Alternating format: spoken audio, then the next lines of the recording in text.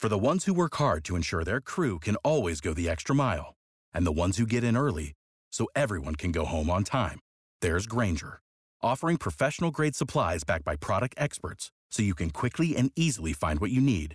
Plus, you can count on access to a committed team ready to go the extra mile for you. Call, click Grainger.com, or just stop by. Grainger, for the ones who get it done.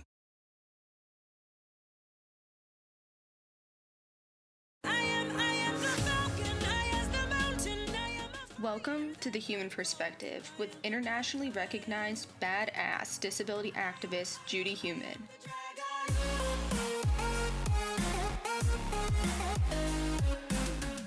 This week, Judy is chatting with two longtime friends, Teresa Nguyen and Sandy Ho. Teresa and Sandy's energy and love for the disability community is infectious. Teresa is a curriculum developer and trainer at Colorado Employment First, where she specializes in transitioning youth, families, and healthcare. Previously, she was a program officer at the U.S. Department of Health and Human Services and served as a subject matter expert for disability and healthcare system initiatives. Teresa is an avid traveler and loves being in nature with her dog Milo. Sandy Ho is a research project manager at the Community Living Policy Center at the Lurie Institute at Brandeis University, as well as a community organizer in the Boston area focused on disability justice and intersectionality. She is a Master of Public Policy student at the Heller School and founder of the Disability and Intersectionality Summit. This is a jam-packed episode with Sandy and Teresa sharing their experiences as two badass Asian American disabled researchers. The Human Perspective is produced by me, Becca Howell, and Judy Nguyen.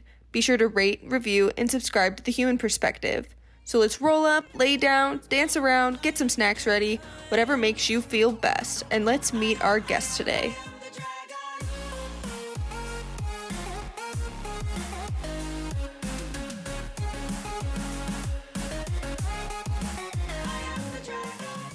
Hello, everybody. Welcome back to The Human Perspective. Today, we're going to have two people on who I know you're going to love by the end of this program. I loved them in the beginning of the program, but you're going to love them by the end of the program if you don't already know them. We have Sandy Ho and Teresa Nguyen. So I want to start out. We were just before the program talking about food. So I want to start with that. So what about food intrigues you? This is Sandy speaking. My father worked in a restaurant setting, in a Chinese food restaurant setting throughout my childhood. And so food, eating, coming together, I mean, besides the fact that food has a really big place in my culture and the way people interact with one another, that was just part of growing up. Like, it's just a kind of fond memories from childhood. And, you know, watching my parents and my grandparents share recipes and all of that. It's a lot of fun for me. And as I was saying earlier, while I do cook, my favorite part of the cooking experience is the eating part. What do you like to cook? Probably shrimp fried rice. I like pho. My mom's pho. I like banh mi. Sandwiches are my favorite. Yeah, love it all. Teresa, food, what does it mean to you?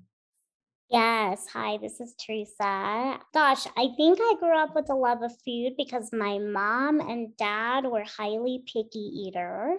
So my mom is a good cook, which I think gave me a giant advantage and disadvantage to being an annoyingly picky eater. I grew up with a lot of Vietnamese dishes since my parents are both Vietnamese. I wasn't really introduced to like pizza or mac and cheese until I went to kindergarten. And so it was like a whole treat or something to get those foods when I was a child, because we didn't really grow up with that. So that's like hilarious. I always remember loving, and Sandy's laughing here. I remember loving like Lunchables because that felt so like such a treat, like such an American treat, to bring that instead of like rice and whatever meat we were having for lunch.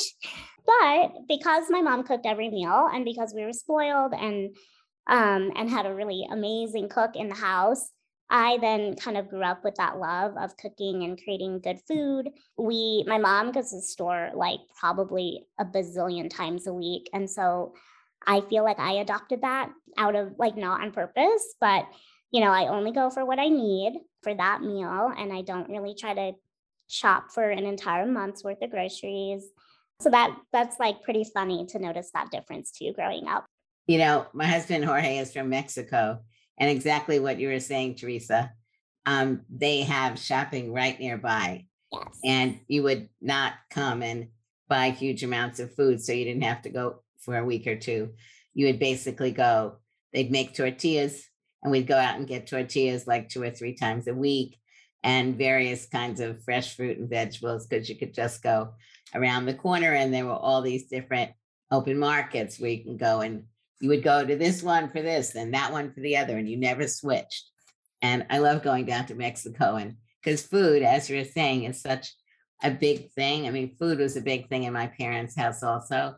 So normally we don't start out with talking about food, but I think one of the values of doing that is really to also talk about families and the closeness of families. So if we could just spend like a couple of minutes talking about, when you think about your families, what do you see as some of the differences?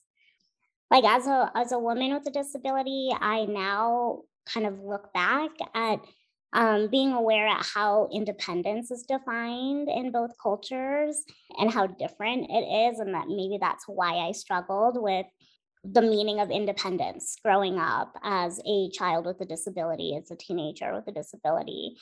It was really because I was grappling with two cultures, right? The Asian definition of independence is a little bit more of interdependence, at least from what I have known and grown up with.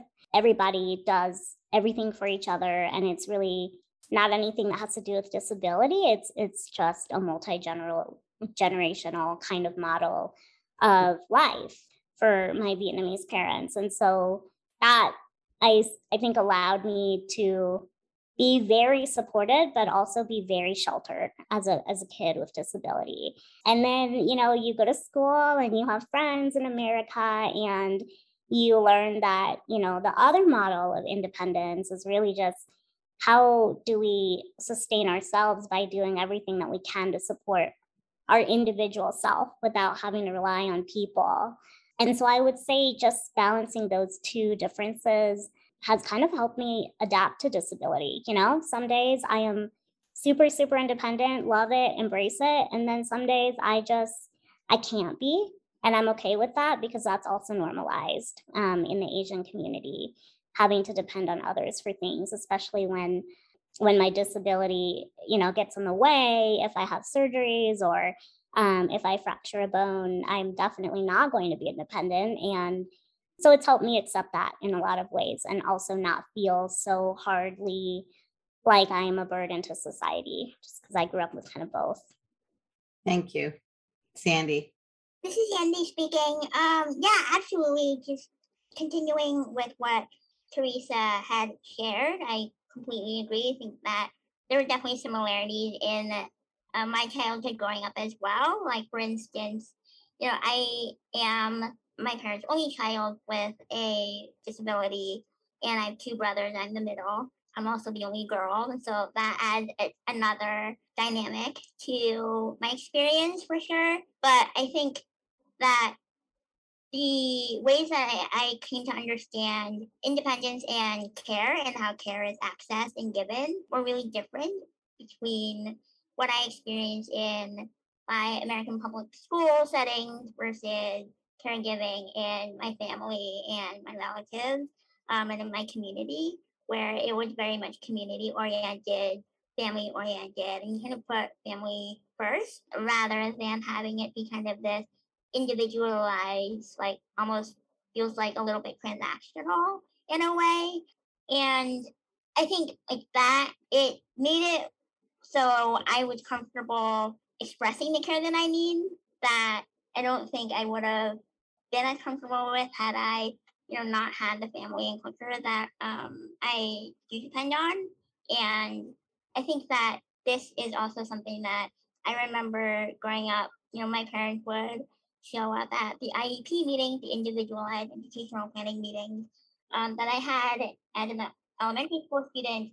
And, many times the goals listed on the IEP would be some sort of independence related goal for me. And I think for my parents, that was kind of frightening for them, not kind of like scary, but it framed an educational experience that seemingly was the goal for me to get away from them and to get out of the house and just be on my own. And that wasn't my parents or my family's bar or measurement of what they had in mind for me or like what they thought of as educational success. So yeah, I think like these two experiences are in parallel with one another, I think, but the ways when they crossed paths, it was definitely brought on some confusing moments. I really appreciate this discussion and makes me think that we should do another program that really looks at this whole issue of independence and interdependence. Because I don't think the term independent living is really meant for people to do things on their own. But it is definitely a US word and definitely something that, we hear discussed in many other countries, exactly as you're framing it, where the role of the family is intergenerational and no one is looked at as being quote unquote independent, whether you have a disability or not. Families live together in communities. And how did the two of you meet each other? Growing up, being the only child with a disability in my family, and then predominantly I would be only student who had a visible physical disability up until like high school. It was explained to me that I was born with a really rare disability. And my disability that I have is osteogenesis imperfecta, brittle bones. And so when I came across the OI community online as like a young tween, it was shocking that like all of a sudden this is not so rare and random as sometimes the adults in my life had made it seem. And so when I came across other folks in the OI community, like Teresa and others, like that that was definitely for me the kind of on ramp into the ways that I think our paths initially crossed. And then recently we had the opportunity to work together when I invited Teresa to be a part of a project that is addressing these like systems and entities that work to support public health data. And we're trying to look at ways in which that system can be improved when it comes to reflecting disability population public health data. So, about how old were you when you met Teresa? I don't even know, Teresa. Do you remember Teresa? Gosh, I remember, let me think. And again, this is kind of like an internet friendship. And so I remember meeting Sandy or like chatting with Sandy, I want to say 10 years ago, but I could be absolutely wrong. So I would have been 23. Yeah, and we're around the same age. So Mhm. in our like early 20s. Yeah, yes.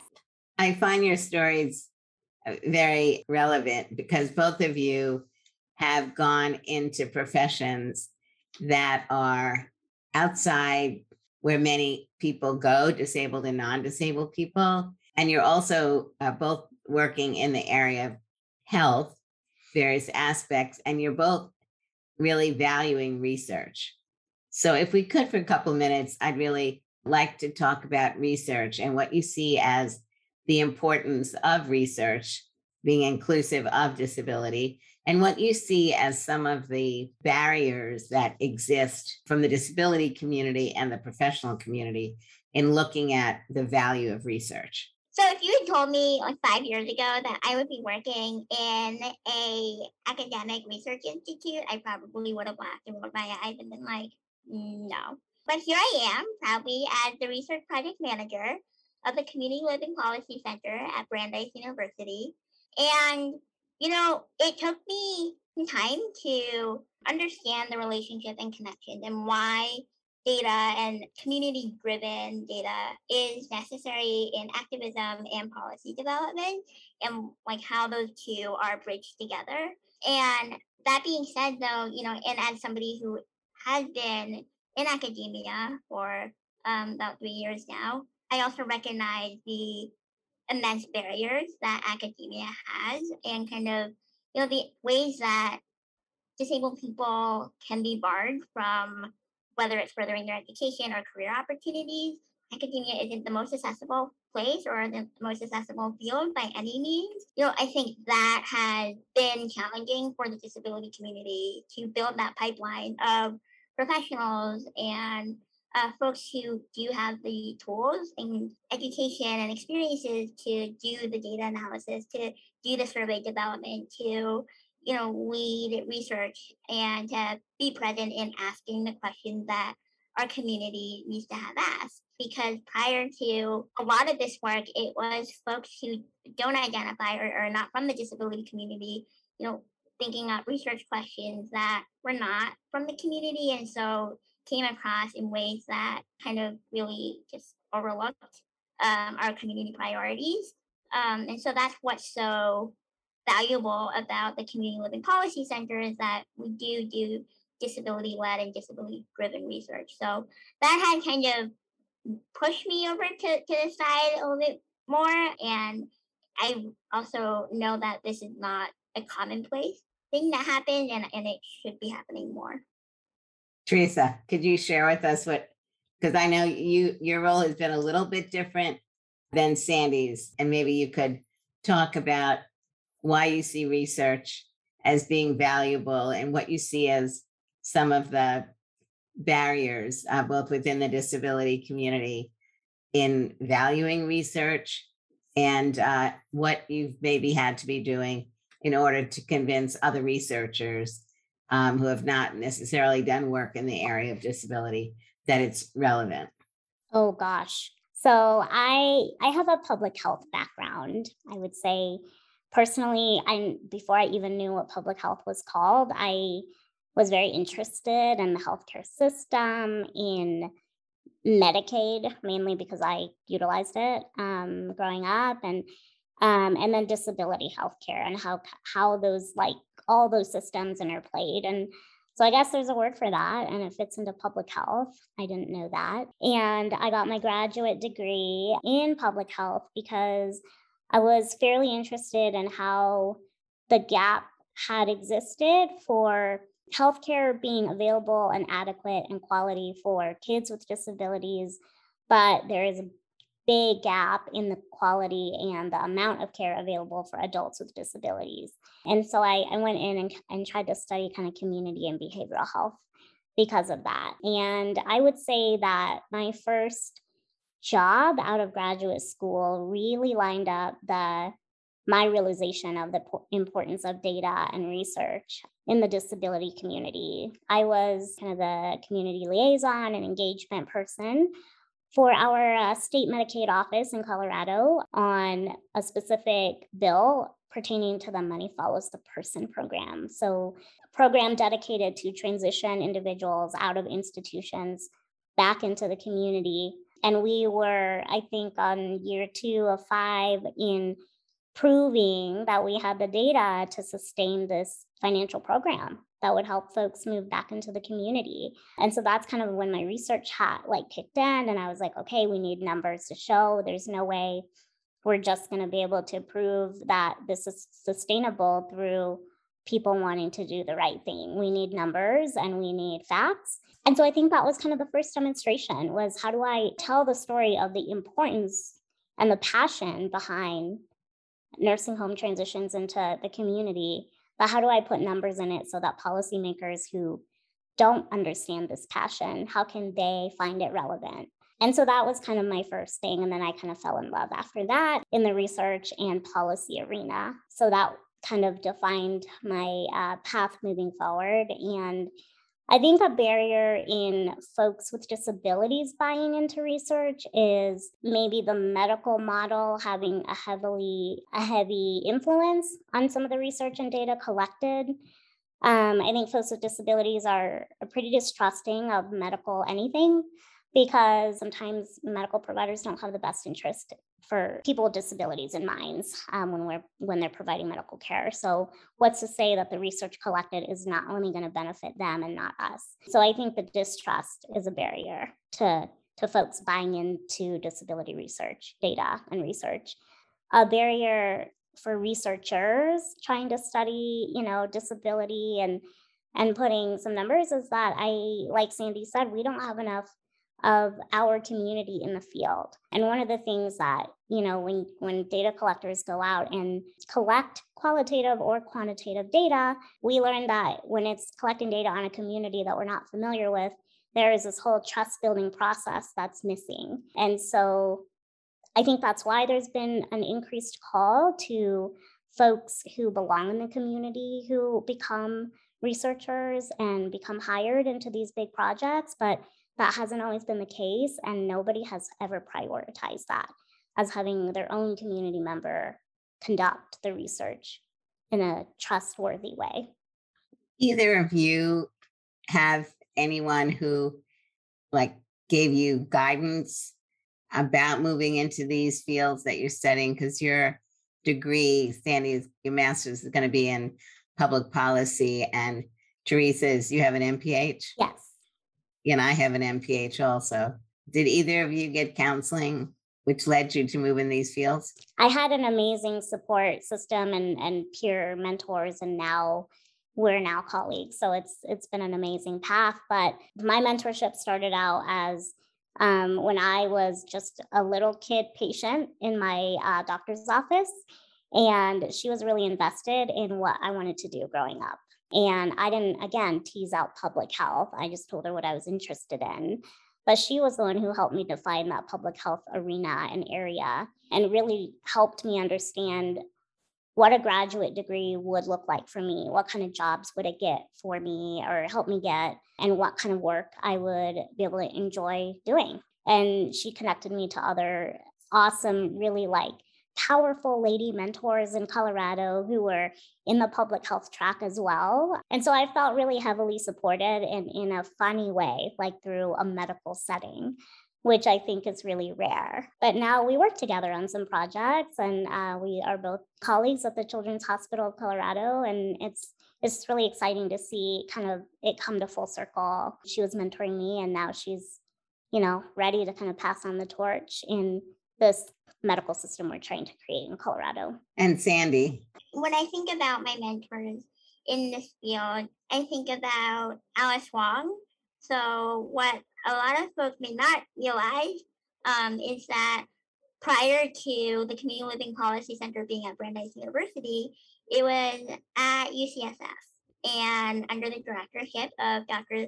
Steve Kay, and Alice Wong was at the CLPC, kind of in the similar role that I'm currently at. And what's interesting is that I met Alice years ago, but it wasn't until the way my career just kind of naturally unfolded into this position at the CLPC, where we really started talking about what is it like to balance that line between researcher and activist and the responsibilities of that. And, one of the things that really got me intrigued into research that I didn't realize was a possibility prior to this, when I think about public health research or disability policy research, my mind usually would go to just endless data tables and Excel sheets of just numbers. And I'm not a quant person at all. But Alice, her thing was qualitative data and listening to people's stories and interviews and doing the analysis of what people were saying. And that was fascinating to me. And that has actually been most of my role in research projects at Lurie Institute and the Community Living Policy Center now. So I think about Alice, I think about Dr. Monica Mitra, the director of the Lurie Institute, as a woman of color in this position and in the position that she has. I watch and admire her the ways that she uplifts other folks, whether it's PhD students, whether it's master's students. We have an undergraduate mentoring fellowship program at Lurie Institute, and she is incredibly generous with her time and, is willing to take risks on folks like myself, where, right, not having any kind of academic policy research background and being invited to join the Lurie Institute team 3 years ago. That, I think that is the kind of leadership that I look to and am drawn to. That also makes me really hopeful for the field as well, that we are kind of changing the ways things have been done and the ways things have been perceived in the past. Did both of you go to integrated educational programs from the beginning? This is Teresa. I was not integrated until kindergarten. So I attended preschool in a school for people with disabilities. From what I remember, most of my classmates were nonverbal. I later on learned from my parents that it was suggested to put me in a non integrated school program from a caseworker. And, my parents really only could do their best. They barely were integrating with the American culture by the time I was, 3 or 4 years old.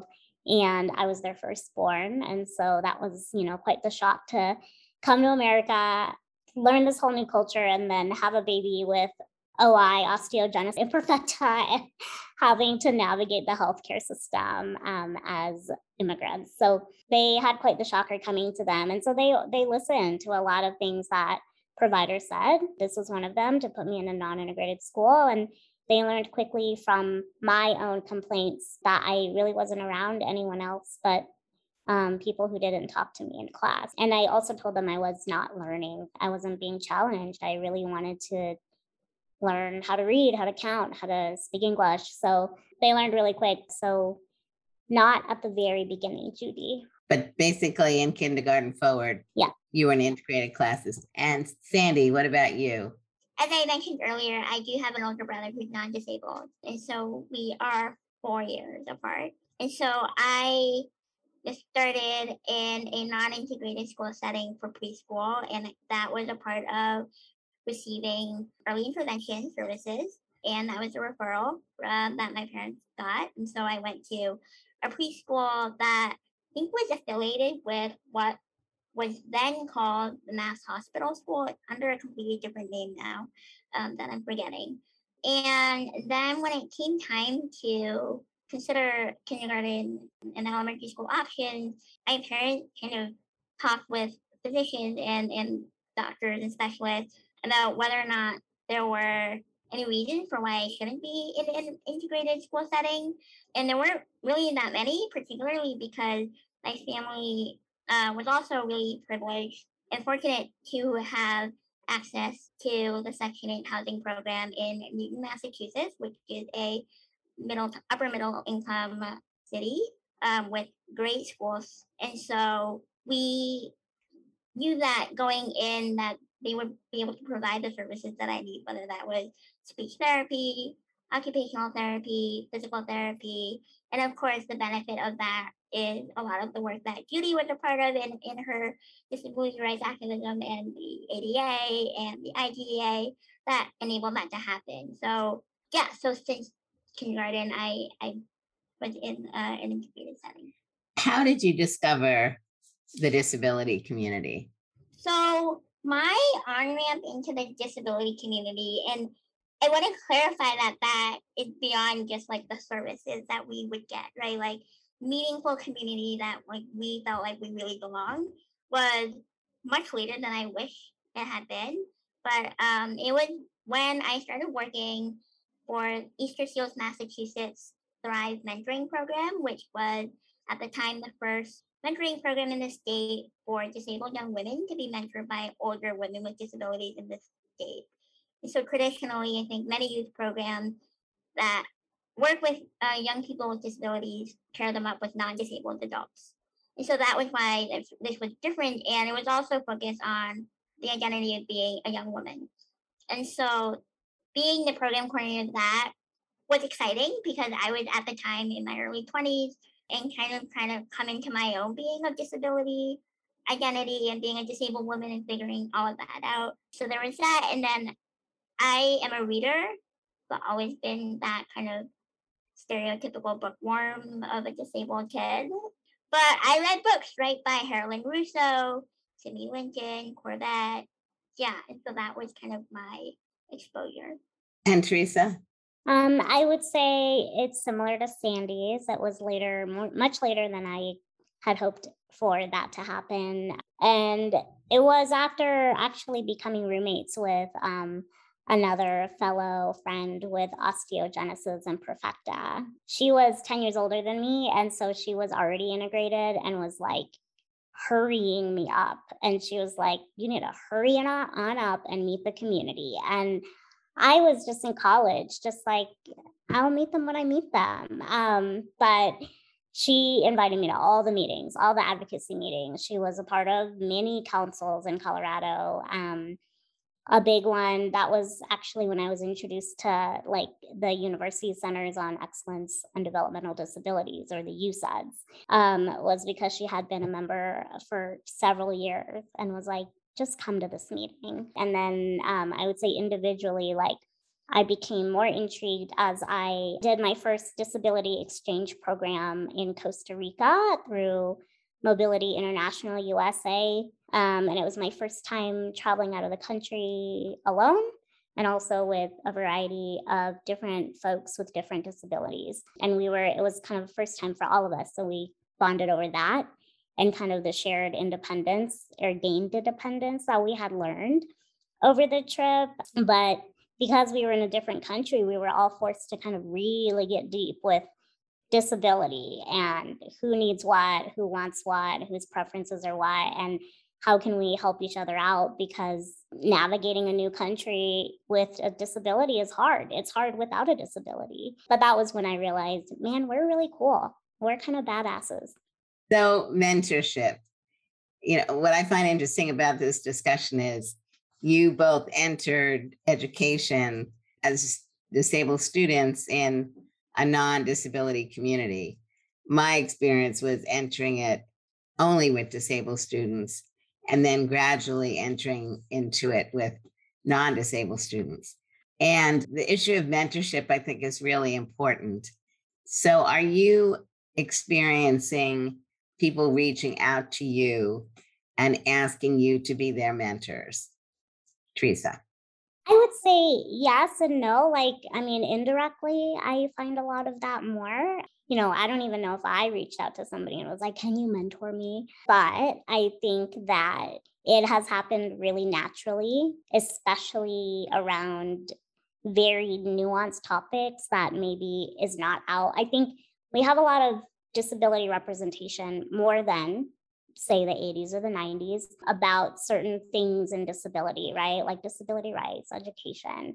But nobody talks about like romance, or nobody talks about like the deep rooted like things that we have to figure out for independent living. So I think that's what I think I start to, again, try to build that trust with younger folks who are like me, so that we can be able to talk about that, because I didn't have that growing up. And so I think I look for mentorship, but I also think it just comes to me as well. Sandy. Hi, this is Sandy speaking. Yeah, one thing that I've learned over the years about mentorship is that it's a two-way street, right? And I think that's something people can sometimes forget, is that when seeking out mentorships, I'm learning just as much from, say, the undergraduate fellows who are being mentored by researchers at Lurie Institute, as much as they are hopefully learning about research from us. We are learning from the younger generation about cross movement solidarity.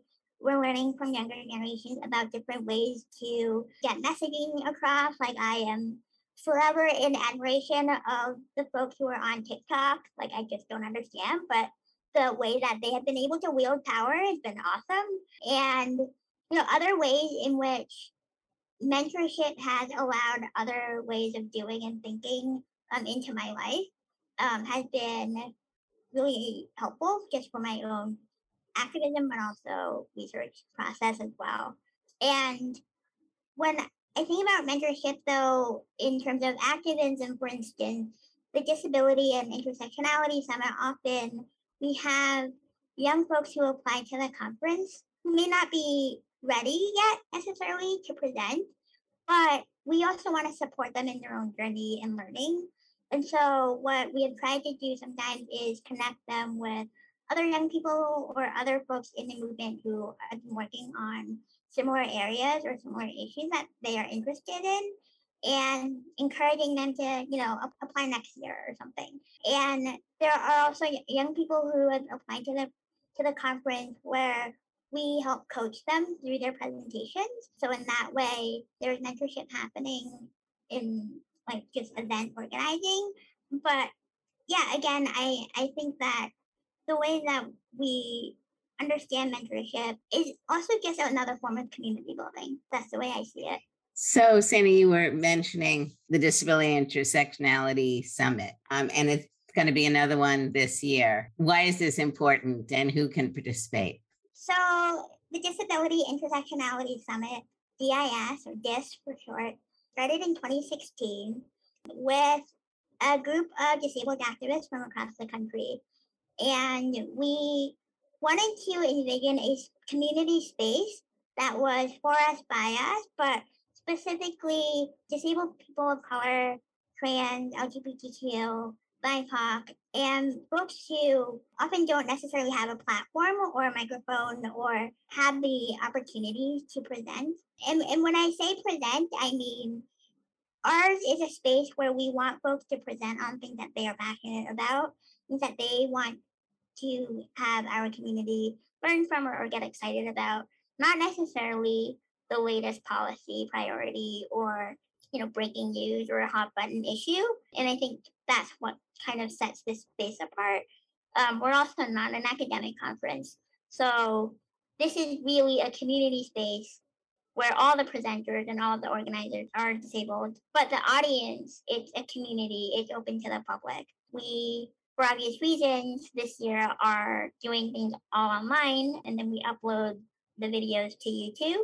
And this is important because people who are disabled and living at the margins of society, who experience multiple systems of oppression, are still experiencing inequities that we are not as a society or as a community really addressing in ways that calling into question who has power, who has access, what is equitable and what is just. And I think that while we are working towards and pushing for policy and equality, we're sometimes forgetting the ways that there's always going to be folks who fall through the cracks, who fall through the margins. And if we are truly to be an inclusive and equitable society, then all of us need to experience liberation. So that's why this space is important to me.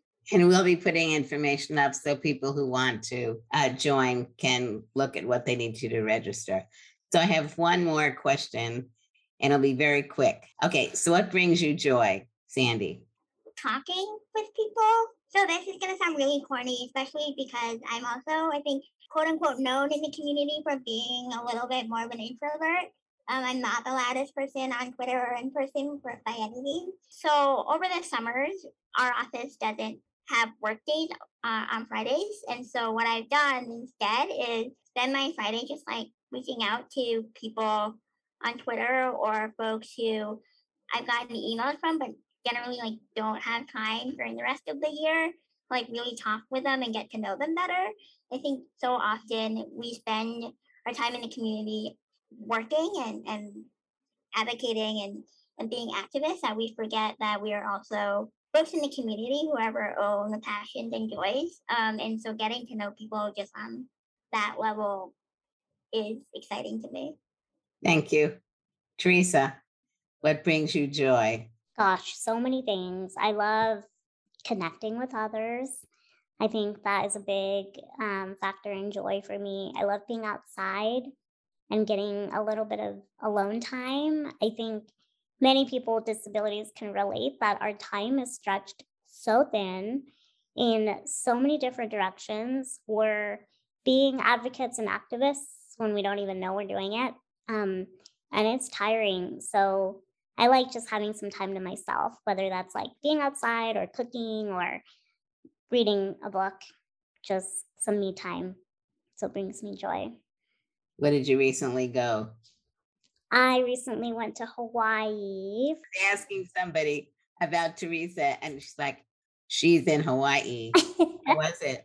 It was wonderful. Talk about some really dedicated me time. It was great. I love the beach. I love the water. I don't know why I'm in Colorado and settled here for now, but I love the water. So basically just spent a lot of my time with my feet in the water and doing a lot of nothing. I want to thank you both. This is a great program. I've learned much from you. I'm sure the audience has also.